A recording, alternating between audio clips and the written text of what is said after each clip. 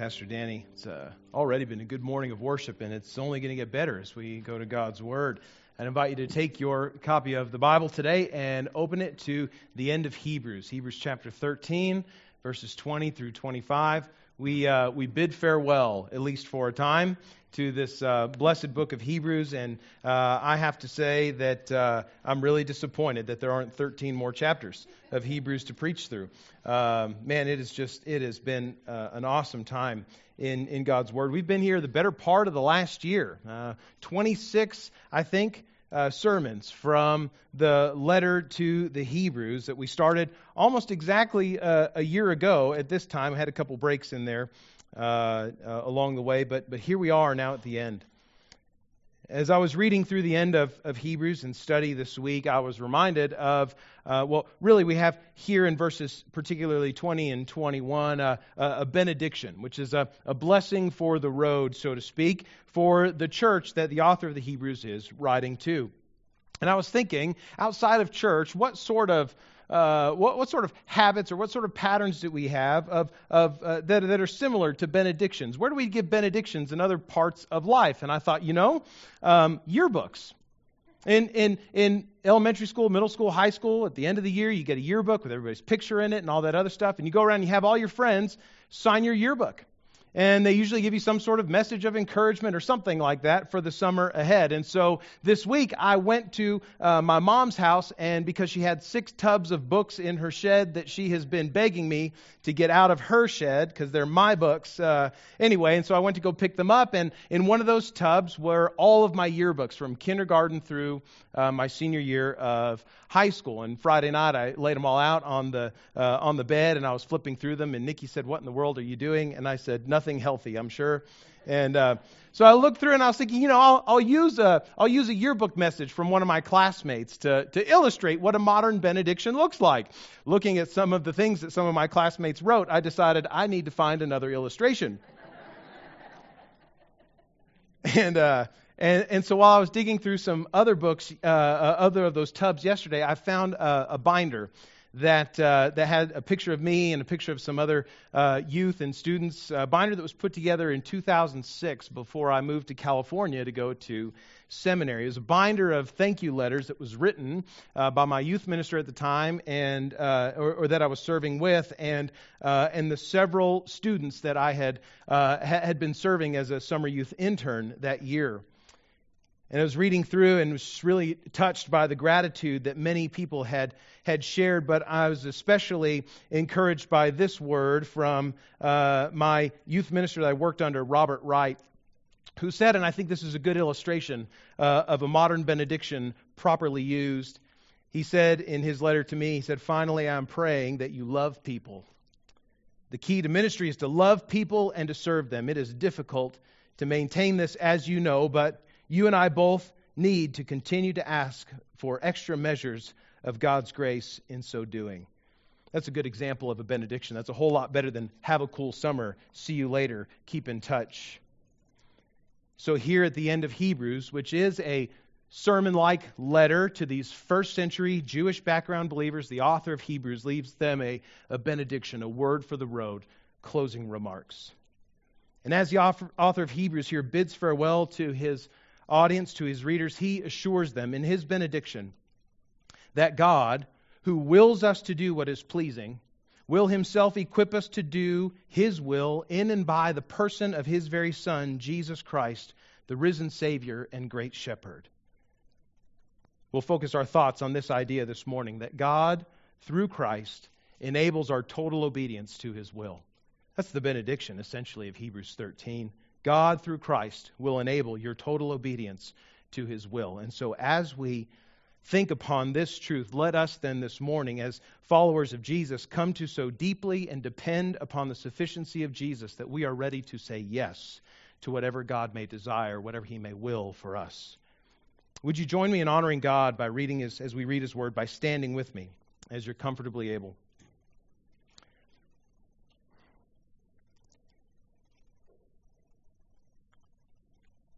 The author of Hebrews, in the inspiration of the Holy Spirit, concludes his letter this way. Now, may the God of peace, who brought again from the dead our Lord Jesus, the great shepherd of the sheep, by the blood of the eternal covenant, equip you with everything good, that you may do his will, working in us that which is pleasing in his sight, through Jesus Christ, to whom be glory forever and ever. Amen. I appeal to you, brothers, bear with my word of exhortation, for I have written to you briefly. You should know that our brother Timothy has been released, with whom I shall see you if he comes soon. Greet all your leaders and all the saints. Those who come from Italy send you greetings. Grace be with all of you. This is God's word. You may be seated. God, through Christ, enables our total obedience to his will. Which God? Well, friends, not just any God. Which God enables us this way? Not just any God. As verse 20 tells us, this is the God of peace. This God is the one who makes peace between sinful human beings and himself by sending Jesus, his son, to make purification for our sins. As we were introduced to Jesus in Hebrews chapter 1, the one who makes purification for our sins. This is how God makes peace between himself, who is perfectly holy and without sin, and rebellious, sinful, treasonous human beings like us. He makes peace between himself and us by sending his son to die for the sins that we've committed against him. Hear how Paul in Ephesians chapter 2 speaks about the wonderful peace that God brings between parties at conflict, especially between himself and those who have sinned against him. Paul says in Ephesians 2:14, Christ himself is our peace, who has made us both one. Speaking here of Jews and Gentiles, different ethnic groups who previously were opposed to one another, but now in Christ have been made one family. He has made us both one and has broken down in his flesh the dividing wall of hostility by abolishing the law of commandments expressed in ordinances, so that he might create in himself one new man in place of the two, so making peace. And he might reconcile us both to God in one body through the cross, thereby killing the hostility. And he came and preached peace to you who are far off, and peace to those who are near. For through him we both have, Jews and Gentiles, access in one spirit to the Father. This is not just any God who is going to equip his people to do his will. This is the God of peace, the one who has reconciled sinners to himself through the death and resurrection of his Son Jesus. It is this God whose eternal plan to rescue sinners comes to fulfillment in Jesus, his Son. Jesus, who not only unites forgiven sinners to himself by faith, but also who unites and reconciles sinners to one another. This is the great truth of the gospel, the great hope of peace that lies in the gospel, that there's not just hope for peace with God, but there's hope for peace among one another. The God of peace is the one who will equip his people to do his will. And he's also the very God who raised Jesus from the dead, as we read from verse 21. Now, may the God of peace, who brought again from the dead our Lord Jesus. It's incredibly important that we remember regularly, all the time, every time we gather, that Jesus lives. It's important for us to remember that Jesus died for sins, yes, but it's all the more important for us to remember that he now lives, and he lives because God, who enables us to do his will, has raised Jesus from the dead. Jesus lives now, today, because he's been risen. He lives to make intercession for us to the Father, as we saw in Hebrews 7. That Jesus, because he lives, is seated at the right hand of the Father, as we saw in Hebrews 8. That Jesus, who God has raised by his power, is a mediator of a new covenant by his blood, as we read in chapter 12. And in the same chapter that he is, this risen Jesus who lives forever, the King of an unshakable kingdom.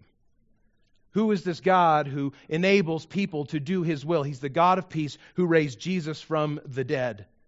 Jesus is proven to be all that he is, as great mediator, as a king of an unshakable kingdom, the one seated at the right hand of God. Jesus is proven to be all that we need because he is risen from the grave by the power of God. And it is the God of peace whose power brought Jesus' body to life. It is the God of peace who by his power raised Jesus from the dead. And it is the God of peace who by his power seated Christ, his Son, next to him in glory. Dear friends, this God, the God of peace, who equips us to do his will, is not any old, generic, stereotypical old man in the sky with a long white beard God. Take all your preconceived notions of what God is and blow them out of the water. This God that is presented to us in Hebrews and has been presented to us in Hebrews is so much better than the representations of Him that appear in frescoes by Michelangelo within the chapel, the Sistine Chapel in the Vatican in Rome. He's far better than the comic book depictions that or comic strip depictions of God that we see in the Sunday comics. This God is far better than a genie in a bottle on your nightstand waiting for you to call on Him. This God is a God of peace who with all His power has raised Jesus from the dead, and He will equip us to do every good work. Now listen, this is not just any God who is equipping us. And this God does not equip us for just any good work. Not just any good work. He equips us to do something specific. Verse 21 picks up the part of the prayer, the part of the second half of the benediction. May the God of peace equip you with everything good that you may do His will. God equips us not to just do any good thing, but specifically to do His will, to fulfill His desire, His intention for our lives. The final prayer of the author of Hebrews here is that God will give to believers, will give to Christians everything good that they need in order to pursue His desires, His plan, His intentions for their life. And we're taught by Jesus in Matthew 5 to pray, Our Father in heaven, hallowed be your name. Your kingdom come, your will be done on earth as it is in heaven, which is to say, perfectly. Here in Hebrews 13:21, we are assured that God will do His will. Nothing will thwart His purposes. Nothing will stop Him from working out all of His good intention. God will do His will in us and through us. And so surely does God intend to do His will in us that He even gives us every good thing that we need to do it. God has called us to do His will, and He is equipping us through His Son to do it. Now, the equipping which God gives, the gifts which God gives find their culmination, find their perfection, find their apex in the one perfect gift of His Holy Spirit. How does God equip us? How does God enable us to do what He wants us to do? He sends the person of His Holy Spirit to dwell in the hearts of all of those who have trusted Jesus by faith. Can you think of a better gift of God for doing His will other than His own Spirit in you? And this is not, we've talked about this before, this is not a Star Wars Force kind of thing, light side, dark side. The Holy Spirit is not this ephemeral, floaty sort of force that moves in and through all things. No, the Holy Spirit is the third person of the triune God. God dwells in the hearts of believers and does so to equip them to do what He wants. 1 Thessalonians 4 says, this is the will of God for you, your sanctification. Have you ever sat and wondered, God, what do you want me to do with my life? What's your will for me? Well, you have your answer there in 1 Thessalonians 4. Be sanctified. Be made holy. Have your character, every thought of your mind, every affection of your heart, every action of your hands, every word that comes out of your mouth, made holy as Christ is holy. That's God's will for you. You can apply that to every area of your life. Looking for a job, trying to decide on a school, determining whether to buy this house or this car or that car. All of God's will is our sanctification. And so, dear friends, if there's any option in your life that does not lead to sanctification, does not lead to holiness, does not lead to Christ-likeness, you can know good and well that that's not God's will for you. God equips us with His own Holy Spirit to do the good work of His will, which is to be sanctified. And His Spirit living in us bears out that sanctification. Hear what Scripture says in Galatians 5:22 through 24. The fruit of the Spirit, that is the outcome of a life filled with the Spirit of God by the person who has trusted Jesus as Savior. The fruit of the Spirit is love, joy, peace, patience, kindness, goodness, faithfulness, gentleness, and self-control. And against such things there is no law. There's no law against being loving, joyful, peaceful, or to be a peacemaker, patient, kind, good, faithful, gentle, self-controlled. This is the kind of life that the Holy Spirit works out in us. This is not just any God that the author of Hebrews is praying to, and it's not just any good work that He wants, that He's praying that God will do in His people. It's the work of His sanctification that He knows Himself that God will do through the Holy Spirit in the lives of believers. This is not just any God. He's not going to do just any good work, and He'll certainly not do it through any ordinary power. May the God of peace, who brought again from the dead our Lord Jesus, the great shepherd of the sheep, by the blood of the eternal covenant, equip you with everything good, so that you may do His will, working in us that which is pleasing in His sight through Jesus Christ. What's the power that God uses to equip His people to do His will? Jesus, the very person of the eternal Son of God. He is the one that empowers our ability to do His will. This Jesus is, as the author of Hebrews says in verse 20, the great shepherd. Now, this is the first time in all of Hebrews that word shepherd has been applied to Jesus. But the concept is clearly displayed about Jesus all throughout the New Testament in various places, and from Jesus Himself, who in John 10 said, I am the good shepherd who lays His life down for His sheep. Moreover, the author says that Jesus, the power of God who fulfills the will of God in us, this Jesus is the great shepherd on account of the blood that He shed to inaugurate the eternal covenant. He's the great shepherd by the blood of the eternal covenant, verse 20 says. Now, this covenant put into place by the once-for-all death of Jesus for sins, as we saw in Hebrews 9 and 10. This covenant of this new relationship, rules for relationship with God, which is put into place by the death of Jesus for sinners, ensures that everyone who depends on Christ will be brought into the confident presence of God by Jesus. In this way, Jesus' act of bringing believers with Him to God, with confidence to the Father by faith in Himself. He is the one who shepherds the souls of those who believe, those whom His blood has purchased. He shepherds us into the presence of God. This same Jesus, who is the great shepherd, by means of His blood that was shed for the eternal covenant, is also glorified forever. To whom be glory forever and ever. Amen, the author says in verse 21.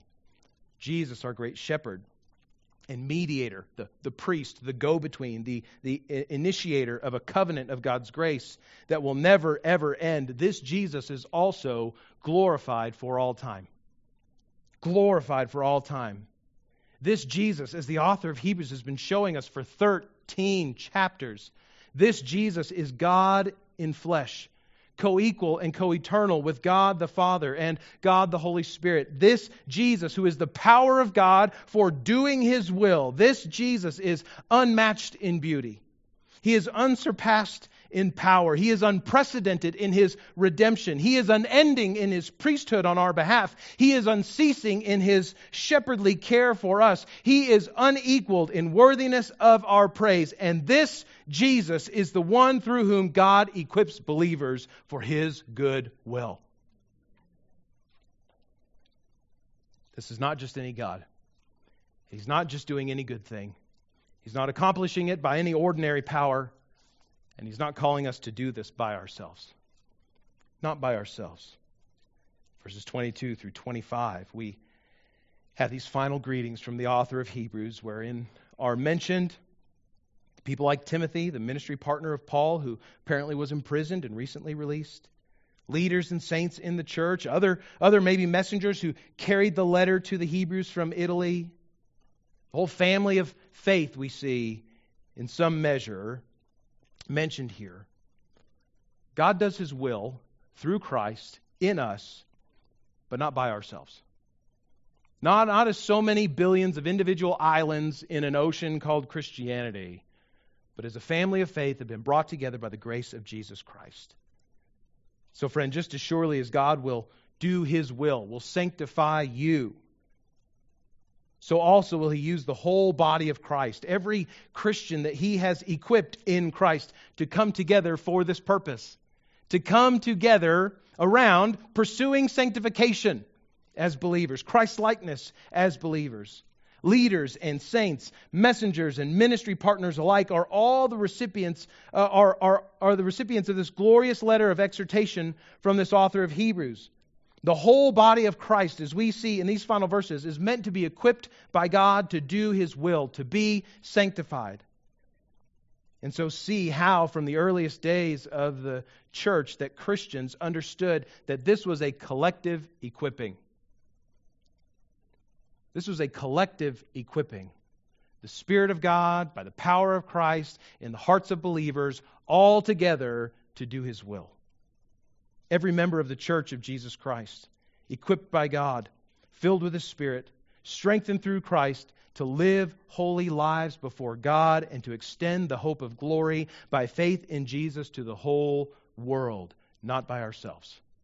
We are a missionary force, a family of ambassadors, as Pastor Danny reminded us this morning, to proclaim the excellencies of Christ in the world in which we live so that others may hear the gospel, believe in Christ, respond in faith, and be transformed.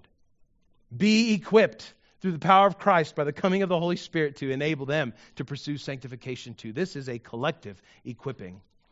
We in this room and those who will worship with us here in about another hour or so are not called to simply live out the will of God, pursuing sanctification by ourselves. I don't know how many more times I'll need to say that this morning for us to really get it. But maybe many. We're not called to do this by ourselves. Now listen, your faith in Jesus for salvation is a personal faith. It's an individual faith. You cannot be saved by the faith of your husband or by the faith of your wife. You cannot be redeemed from your sins by the faith of your mother or your father. You cannot save your children by your faith on their behalf. It doesn't work that way. We are saved by our own individual faith in Jesus Christ, who died on the cross for all our sin and who was raised from the dead in power and glory.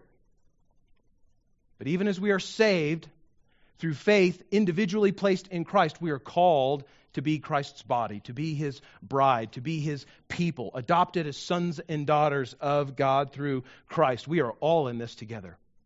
And so we must care not only and take care not only for our own sanctification, for our own pursuit of holiness by the power of God through Christ in us, but we need to also care for the sanctification of those brothers and sisters who are around us. So even as we've seen this morning, Noah in declaring his faith in Jesus Christ, Noah is not on a path of sanctification by himself. He's now a member of our family of faith. And we have a responsibility to him to come alongside him to help him to pursue sanctification, holiness, Christ-likeness in all that he does. And Noah has a responsibility to us to help us to do the same. We're all in this together now, you see. God equips through the power of His Son Jesus, His church, to do His will. This is how the author of Hebrews ends his letter. Verse 20, he says, now. He's just spent 13 and a half chapters. I don't know how many words, I didn't count them all. Pointing us to Jesus, who is greater than and far superior to everything and everyone in all of existence. He spent all this time pointing us to Christ, who shepherds our souls to the presence of God as we trust in Him by faith. And it seems like he finally gets to the so what in verse 20. Now, having said all of that, now, may the God who brought you to Himself through Jesus His Son equip you to do all that He's called you to do.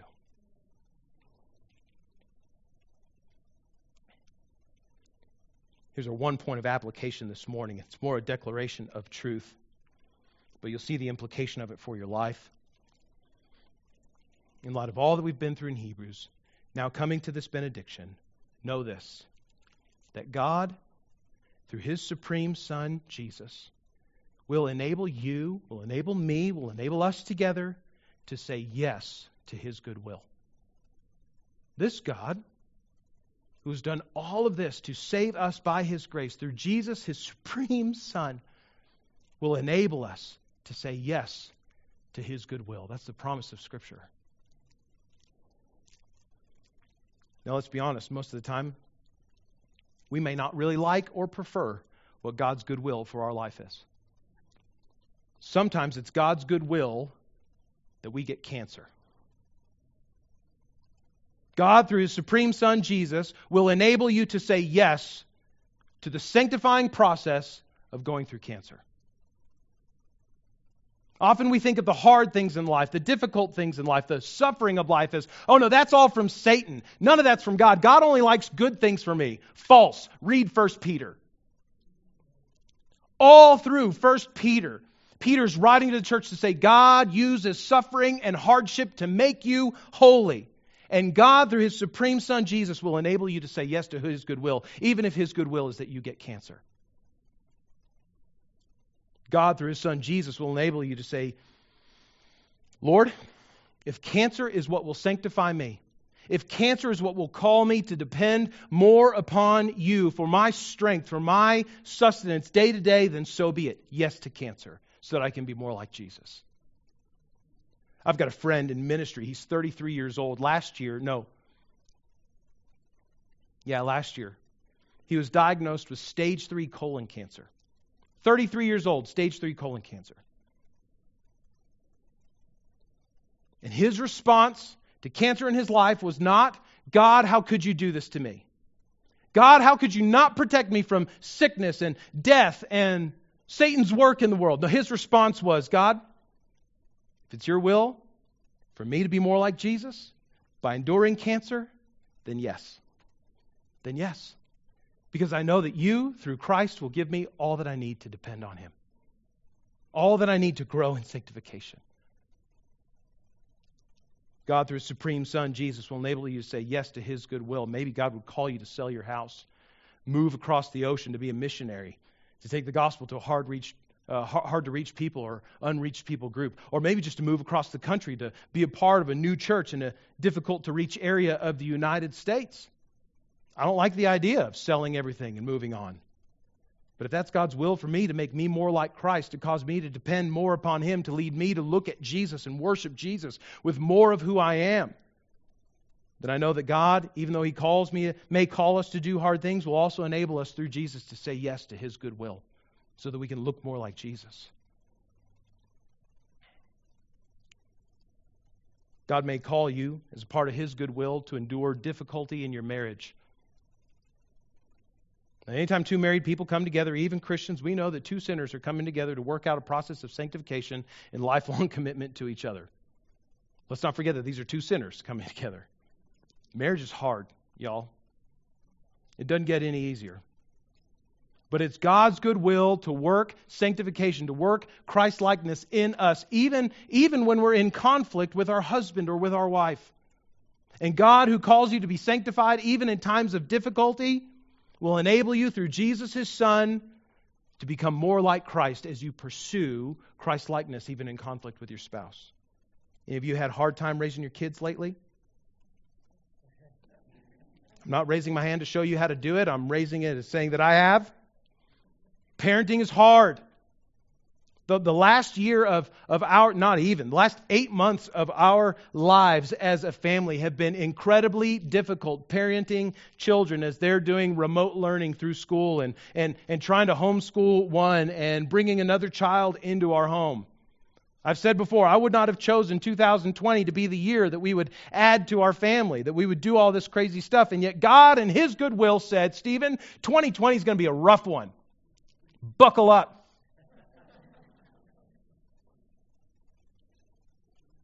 And all along the way of the last several months, I've been seeing as a parent, as a husband, and as a father, just in my home, I've been seeing through all the difficult things that we've been going through. And friend, I just use myself as an example. I know that you're doing the same too. I see God showing me things about myself that I really don't like about myself. I'm an impatient person. I'm an angry person at times. I'm a really selfish individual. And over the course of the last 8-9 months, God has been revealing all of that to me with crystal clarity. Stephen, you're not there yet. And all along the way, I see Christ in His perfect patience. I see God pointing me to Jesus, His supreme Son, who is gentle and lowly with those who are struggling. Jesus, who is absolutely selfless to the point of giving Himself to die on a cross for the sins of those who put Him there.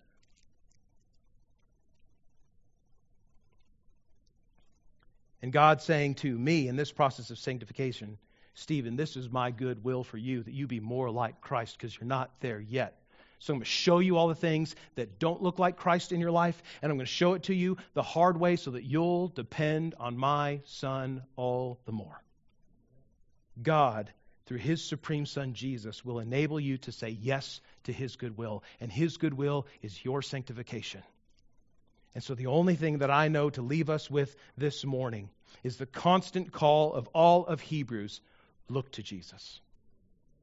Look to Jesus. There is none that is greater. There is none that is higher. There is none that has any power to save you from sin other than Him. There is no other Savior who gave His life for you. There is no other risen Lord who is ruling and reigning at the right hand of the Father right now, intending and ensuring that God's sanctification takes place in the life of everyone who trusts Him. So I call you, friends, this morning, look to Jesus. Let us look to Jesus. You don't need 5 tips for financial freedom in your life this week. You need to look to Jesus. Friend, you don't need to be more moral. You don't need to do more good stuff in your life. You don't need to try to prove yourself to God, friend. You need to look to Jesus. God, through His Son, will equip us and enable us to say yes to His good will. He's called us to do it. He ensures that we will. Dear friends, let us pray. Let us pray that God makes us then, in heart, mind, and soul, to look like His Son, that we might declare the excellencies of His grace to those who have not yet known Him. Friend, if you're here this morning and you don't yet know this Jesus, who enables you to be sanctified, who enables you to be holy, who shepherds your soul to God as you trust in Him, I invite you this morning, trust Him. Look to Jesus. Recognize that you have sins that separate you from the perfect holiness of God, and see His Son, Jesus, the gift of God for sinners like me and like you, who gave His sinless life on a cross to pay the full penalty for all of our sin against God, and was raised by God's power from the dead 3 days later. Look to Him. Give your life to Him. Make Jesus the Lord and Commander, the Master of your life. Depend upon Him to forgive you of your sin. Lean upon Him to take you to the Father. And trust that God will enable you through Him to do His good will. Friend, if you need to trust Jesus for the first time and forever today, I invite you to do so. You may feel the Holy Spirit stirring in your heart, or something stirring in your heart just now, saying, look to Jesus, trust Jesus. Listen to that voice. Listen to the Holy Spirit saying to you just now, look to Him, trust Him. And then, friend, let somebody here know this morning. Maybe it's a brother or sister, maybe came as a guest of one of our members today. Let somebody know, I need to trust this Jesus. I've come to trust this Jesus, and I need to make that public. Even as Noah and Pat declared their faith publicly today, so also I need to make my faith in Jesus public so I can do His will by His good grace.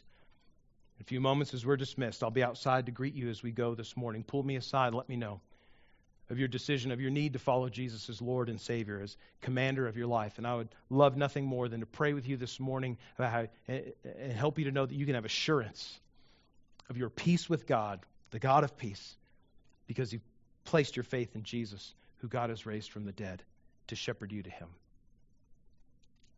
Church family, as we leave Hebrews for a time, I exhort us, after all that we've seen of who Jesus is, superior in every way, look to Him. Fix your eyes on Him. Anchor your heart to Him. There's no other place for us to go. There's no better person for us to depend on.